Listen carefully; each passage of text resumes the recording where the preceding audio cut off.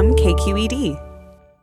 Let's go to the northeast corner of the state in Modoc County. Tomorrow, voters are going to decide whether to sell their beloved but bankrupt rural hospital to an out-of-state investor.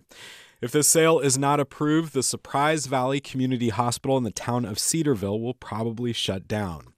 Barbara Fetter-Ostrov is a senior writer for California Healthline, and she's been reporting on the man who wants to buy the hospital, which only has 26 beds.